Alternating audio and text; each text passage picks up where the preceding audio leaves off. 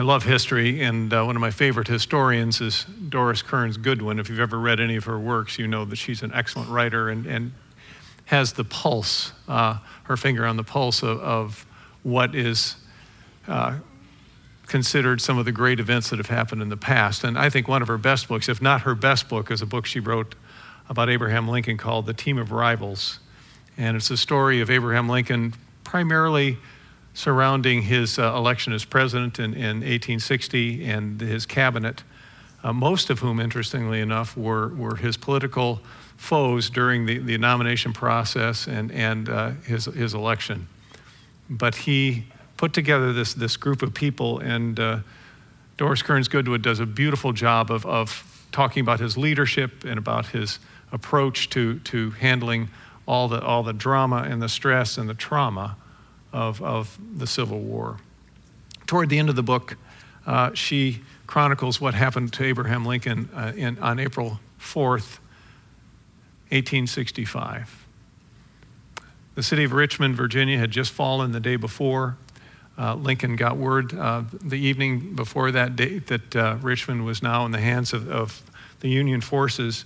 And because he was positioned in the front lines of the Union Army at that time, he said to his aides and the people around him, he says, I want to go to Richmond. They tried to talk him out of it. It was still pretty dangerous. They didn't know if there would be hostile forces still hiding there, but he insisted that he go, and so he got on a barge on the James River, and they went upriver toward Richmond. There was all sorts of battle weary people that were around all sorts of wreckage in the river. There were torpedoes, what they considered torpedoes of that day, just sticking up out of the river. They navigated through that, and finally he got to the shore of Richmond, and he got out, and he began to walk the streets. Richmond was completely deserted. There was no one in the streets. It had been pretty much evacuated. The people that were still there were holed up in their houses. They didn't know how they would be treated. But Doris Kearns Goodwin said there was also some people who noticed him, and the people who noticed him were some freed African-American slaves, and they began to point out that here was Abraham Lincoln. So he arrived in Richmond, and he began to be surrounded by a small group, she says, of black laborers. And they began to say things. They began to say things like, "Bless the Lord." And there's the great Messiah pointing at him. Glory, hallelujah. And they began in reverence to kneel in front of him. And she writes, as Lincoln walked into Richmond, the streets, which had been utterly deserted, became suddenly alive with crowds of black people tumbling and shouting from over the hills and from the waterside. It was a triumphal entry. We are at Palm Sunday. Palm Sunday is a day that we commemorate in the Christian calendar. This is the 6th Sunday of Lent. And those of you who have gone through Lent and had some personal disciplines and commitments that you've made, thank you for doing that. This is the last Sunday before Easter. This Sunday, in the time of Jesus, the events that surrounded it, Jesus a few days earlier had healed Lazarus. In fact, not just healed him, he had raised Lazarus from the grave. Lazarus was dead, and he lived with his sisters in the village of Bethany. He'd been dead for 4 days. Jesus comes, Martha comes out to him and says, if you'd been here, my brother wouldn't have died. Mary, the other sister, comes out and weeps. Jesus weeps. Then he stands before the grave of Lazarus and calls him out. 4 days in the tomb, and Lazarus comes out, and Jesus states those wonderful words, take off his grave clothes and let him go. And people were talking. They were talking. This is a man who just didn't heal people, as wonderful as that was. This is a man who could raise people from the dead. And the word was out. Jesus spent a few days in Bethany, but then he decided that he would go into Jerusalem. So if you have your Bibles, or if you want to look on your bulletins, the text is there. We're going to read Luke chapter 19, beginning with verse 28. After Jesus had said this, he'd just given a parable. He went on ahead, going up to Jerusalem. And as he approached Bethphage and Bethany at the hill called the Mount of Olives, he sent 2 of his disciples, saying to them, "Go to the village ahead of you, and as you enter it, you'll find a colt tied there, which no one has ever ridden. Untie it and bring it here. If anyone asks you why you're untying it, say, 'The Lord needs it.'" And those who were sent ahead went and found it just as he had told them. As they were untying the colt, its owners asked them, "Why are you untying the colt?" They replied, "The Lord needs it."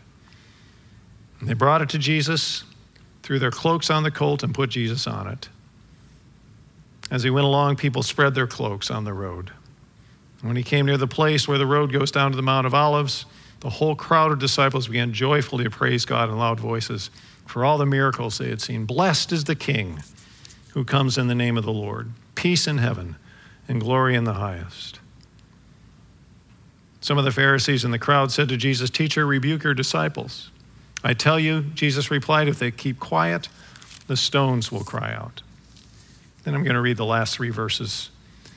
The next 3 verses. As he approached Jerusalem and saw the city, he wept over it and said, "If you, even you, had only known on this day what would bring you peace, but now it is hidden from your eyes. The days will come upon you when your enemies will build an embankment against you and encircle you and hem you in on every side.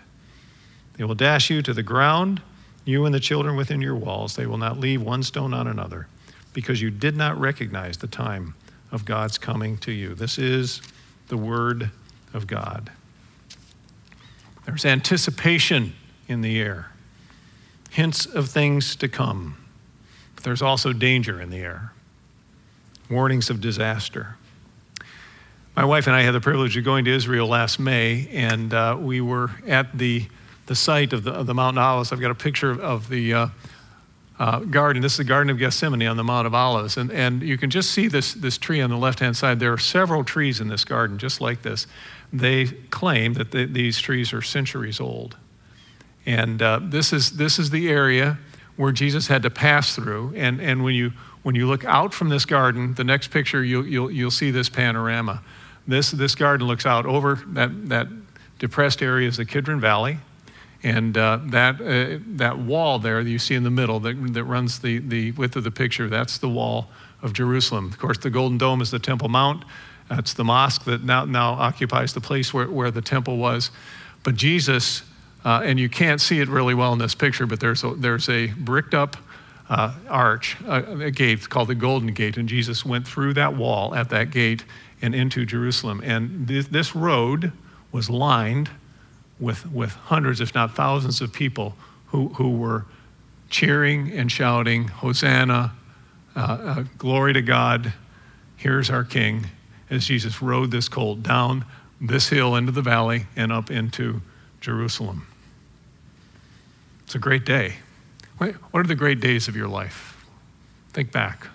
What are the days that stand out? What are the days that are special? We all have those. I remember the day that my son was born, my oldest child. That's a day I'll never forget. Day my daughter was born. We barely made it to the hospital on time. That's a great story. I barely remember my wedding day. Wedding days are great, but you just sort of go through the motions. You sort of go where they tell you to go and say what they tell you to say, and pretty soon you're married. It was wild. I remember the day that I stood in with 450 other men. John Eldridge has a boot camp, Wild at Heart boot camp in Colorado. I remember singing songs of praise a cappella with these men, and I remember thinking, wow, this is just maybe a little glimpse of what heaven is going to be like. I remember the day of my ordination and the joy that I had in the celebration of that. Those are special days. This was a special day. This was, in a sense, one of the culminations of Jesus' ministry here on earth. This is a day when people proclaimed out loud their love and their thankfulness for who he was and what he was doing. So why Palm Sunday? Why did Jesus even do this? Why did Jesus go through these steps of getting this colt and going into Jerusalem. I think it's a wonderful day, but it's also a sad day simultaneously. As we see in that text when Jesus says, "Oh, Jerusalem, I think you're going to miss it. I think you're missing, really, the essence of the coming of the King." I see three things in this passage, three things that stand out to me about Palm Sunday and what it was like. It's called Palm Sunday because other synoptic texts tell us that many of the people, as they shouted praise to Jesus, they put palms in the road and where he was going, and that was a symbol of liberation. It was a symbol of nationalism for the people of Israel. As the people of Israel would rebel against the tyranny of Rome, they would take Roman coins with the imprint of Caesar's face on it, and they would put a palm branch imprint over it as a symbol that they were defying that leadership and that rule. The palm, the Latin term for the palm was Phoenix delactivus. The phoenix being that mythical bird that rises out of the ashes. And the palm tree was one of the few plants that when it's burned can still grow. It still produces leaves. And the palms were a symbol of the revival and the renewed life that they wanted to have in Jerusalem. Jesus rode in on a donkey, a very young donkey, a 1-year colt, an animal that probably 2 weeks before couldn't have even carried the load of a man, but was probably able to do that. This was Passover. Jesus was going in to celebrate the Feast of Passover, one of the high holy days in the Jewish faith.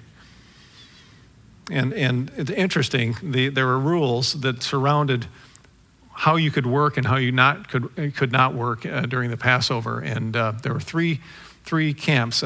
One says you couldn't even move the Passover bread anywhere but in your own house. The second group of people said you could move the Passover bread as long as it was in your immediate neighborhood. But the third group said you could move Passover bread throughout the city if you didn't carry it and you used a beast of burden. You used a donkey. And Jesus comes in on this donkey, and it's a symbol of, many scholars believe, him proclaiming, "I'm the bread of life. I'm the Passover bread." Palm Sunday was intentional, first of all. It was intentional. Jesus knew the prophets. He knew Zechariah, and he knew the prophet Zechariah centuries before had prophesied this. Zechariah 9, verse 9, "Rejoice greatly, daughter Zion. Shout, daughter Jerusalem. See, your king comes to you, righteous and victorious, lowly and riding on a donkey, on a colt, the foal of a donkey." Verse 10, "I will take away the chariots from Ephraim, the war horses from Jerusalem. The battle bow will be broken. He will proclaim peace to the nations. His rule will extend from sea to sea and from the river to the ends of the earth." It's prophesied by Zechariah. This Jesus intentionally had them go look for this colt because he knew that prophecy, and this was the time when it was going to be fulfilled. Didn't come on a mighty horse. Of course, Roman times, conquerors came on white horses, great stallions, and they would ride through the city in victory. And this also was a tradition in Israel as well. Solomon, when he was being put up as the next king by his father David, David had his leaders put Solomon on a mule and ride into Jerusalem, and he was given praise as he rode in Jerusalem. That was their way of saying that this is your coming king.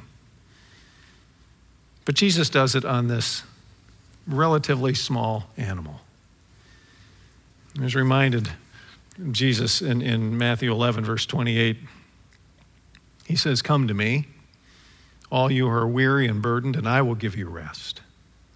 Take my yoke upon you and learn from me." And then he says these words. It's so interesting to me. "For I am gentle and humble in heart, and you will find rest for your souls. My yoke is easy, my burden is light." Jesus was the only one who could get away with claiming he was humble.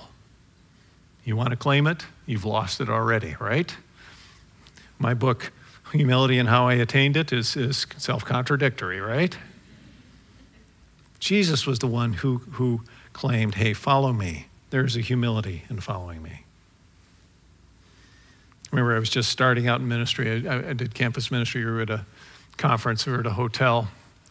It was late one night. My wife and my young son, he was about a year old, was there. And we'd put him to bed. My wife had a meeting, and I had the responsibility of making sure he was going to be okay. And I wanted to do some reading. So I sat outside our hotel door in the hallway of that hotel, listening for my son so I could do some reading.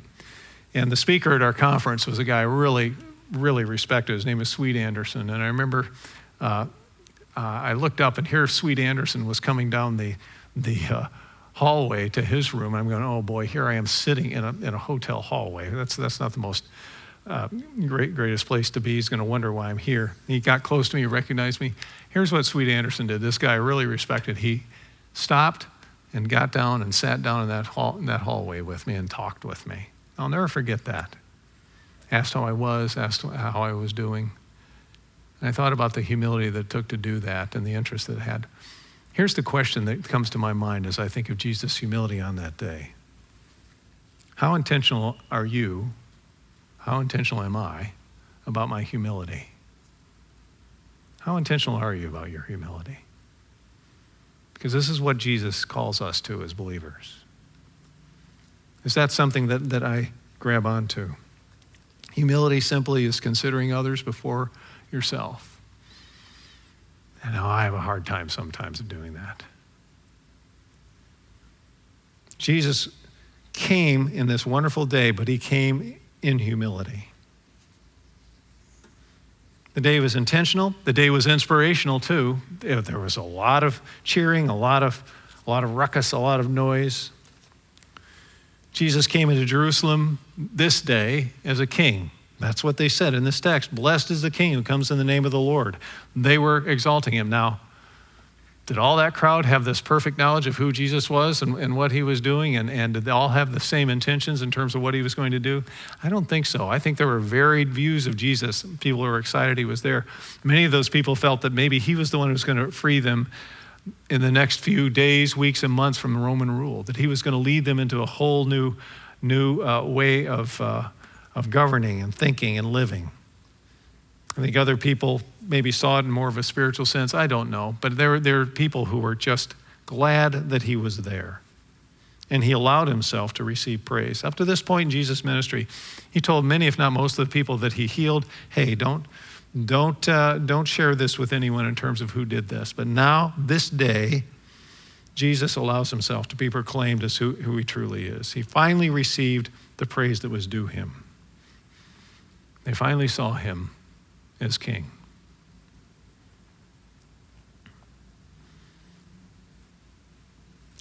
The best novel I think ever written is Les Miserables. You can just take it to the bank. It is. It's wonderful. Not the movie, not the musical, but the book. And if you really want a good 6-month experience, get the unabridged copy of Les Mis and just go through it. It's a lot of words, but it is a wonderful, wonderful book. Most of you know the story. Jean Valjean, a convict, despised by his culture, is brought to faith through the loving acts of a bishop and lives out his faith through the rest of that book. He does some wonderful things. He lives a life of self-sacrifice. The frustrating thing about that book is you think, oh, Jean Valjean, what a great guy. But the person that he cared for most, his adopted daughter, Cosette, she never really understood what he did for her until the last 2 weeks of Jean Valjean's life. She pretty much held him at arm's length even after the foiled revolution. She's married now to this man that she loves, but she didn't really have too much to do with him because he was sullied because of his reputation. And then she began to understand, oh, this is what he's done. And for the last 2 weeks of Jean Valjean's, and you're reading that and you go, oh, two things. It's sad and frustrating at the same time. Or it's glad and frustrating at the same time. I'm glad he's finally recognized, but it's frustrating it took so long and so short. And there is this sense about Palm Sunday because we know historically what is coming. Jesus receives this praise. And I have to ask the question in terms of these people receiving Jesus, do I live my life with Jesus as my king? Am I reminded of that? And do I live my life that way? I have a hard time sometimes, I have to confess to you, remembering who's king. I have a hard time remembering that God is the one that I need to pay attention to and be obedient to, not my own wishes and desires. Palm Sunday is intentional, it's inspirational, but the last thing that I see in here, Palm Sunday is infuriating. Not in this awful way, but it's just so confusing. The prophet Isaiah sums it up in his prophecy of Messiah in Psalm 53, talking about the coming Messiah, Jesus himself. Isaiah writes, he was despised and rejected by mankind, a man of suffering and familiar with pain. Like one from whom people hide their faces, he was despised, and we held him in low esteem. Jesus was not just accepted and cheered on by his disciples, but he was simultaneously despised by the Pharisees, the chief priests, the leaders, spiritual leaders of Israel. He was rejected because of who he claimed to be. He was so hated that they conspired to have him put to death. And you get hints of this as Jesus comes into Jerusalem and the Pharisees are running around saying, hey, you've got to stop these people. You've got to stop them from claiming. And Jesus says, if they don't do it, the stones would cry out. This is my day. This is my proclamation.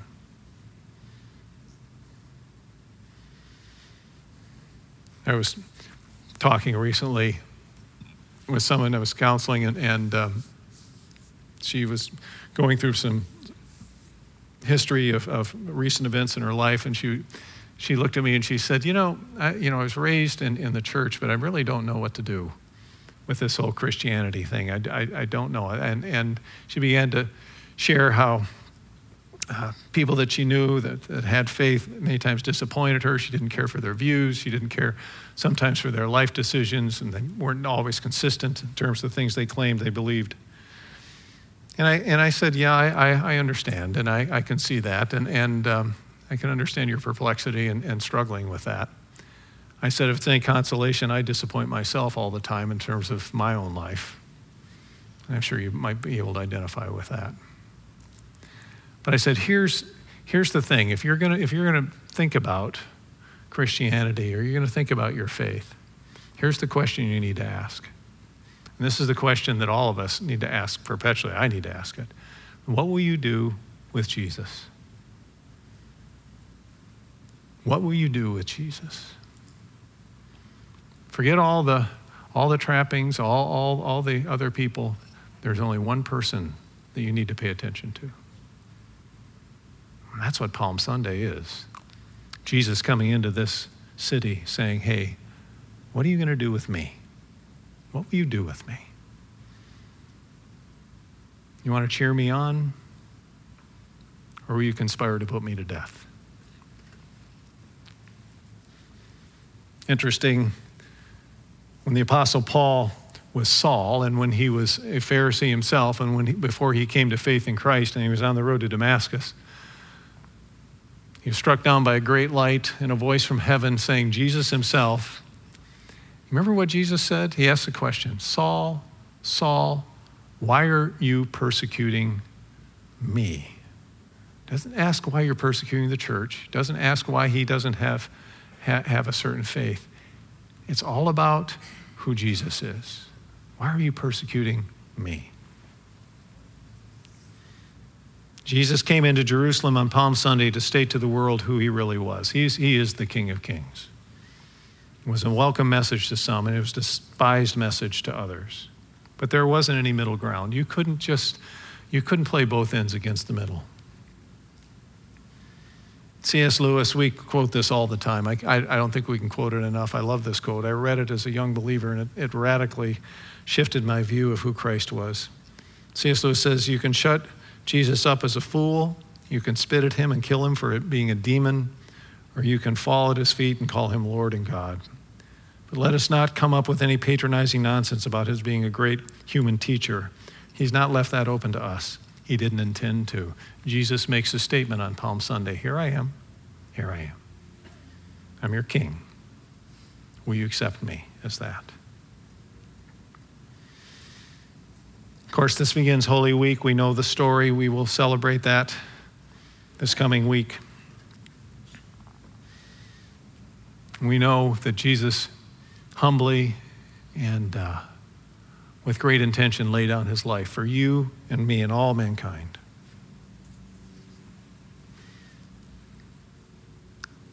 Zach talks all the time about his mentor, Steve Brown. If you know Steve Brown, you know he's a good guy. Steve Brown's not my mentor. He's in my demographic. I don't have mentors at my age, I guess. But he's a good friend, and he says some great things. And I remember hearing Steve Brown speak at a conference years ago. I think it was in the 80s. I came actually down to Orlando and heard him speak, and he talked about his dog Lazarus. I'll never forget this story. He had a dog Lazarus, and he was due for some medical attention. He took to a veterinarian. Veterinarian said, I got to give him a couple shots. And he had his dog up on the table, and Steve's there, and he says to the doc, he says, look, he says, my dog's a little quirky. You got to be careful. And the veterinarian says, don't worry. And he just plunges this needle into the dog's leg and gives him the shot. And he says, Lazarus just sort of turned his head and looked around at him, and that didn't do anything. The veterinarian said, see? And he goes, be careful. The veterinarian gets the second shot ready, plunges it in the other leg, and he says, my dog turned around and clamped his teeth on his arm. He said, you can do it once to my dog, but you can't do it twice to my dog, not to Lazarus. Apostle John gives a prophecy in the last book of the Bible, Revelation 19.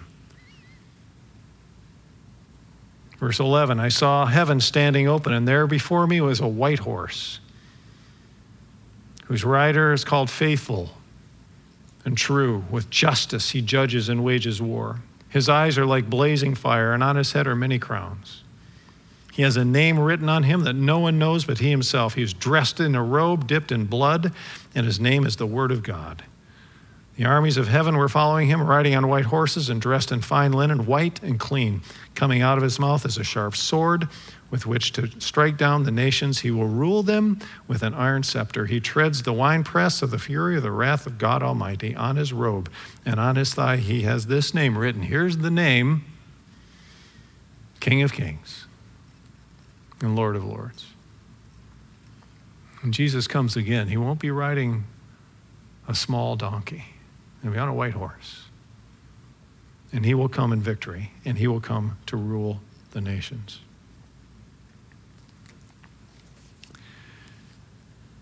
Abraham Lincoln made a triumphal entry into Richmond on that April 4th, 1865. He was praised and honored by some, and he was despised and rejected by others. And tragically, interestingly, but tragically, 10 days later, as you know, Abraham Lincoln was assassinated by a man who sought to reverse the tide of history. The man who freed the slaves was murdered in cold blood. On that day, on April 4th, when the initial slaves began to kneel before him, the freed slaves, when he first landed in Richmond, he said with his voice full of emotion, he said, don't kneel to me. That's not right. You must kneel to God only and thank him for the liberty you will hereafter enjoy. Doris Kearns Goodwin says, the men stood up, they joined hands, and began to sing a hymn. Lincoln pointed the way to the man who is our salvation, our emancipator, who was cruelly put to death on a cross. And our eternal enemy thought he had reversed the tide of history. And that was Friday. Sunday's coming. Let's pray.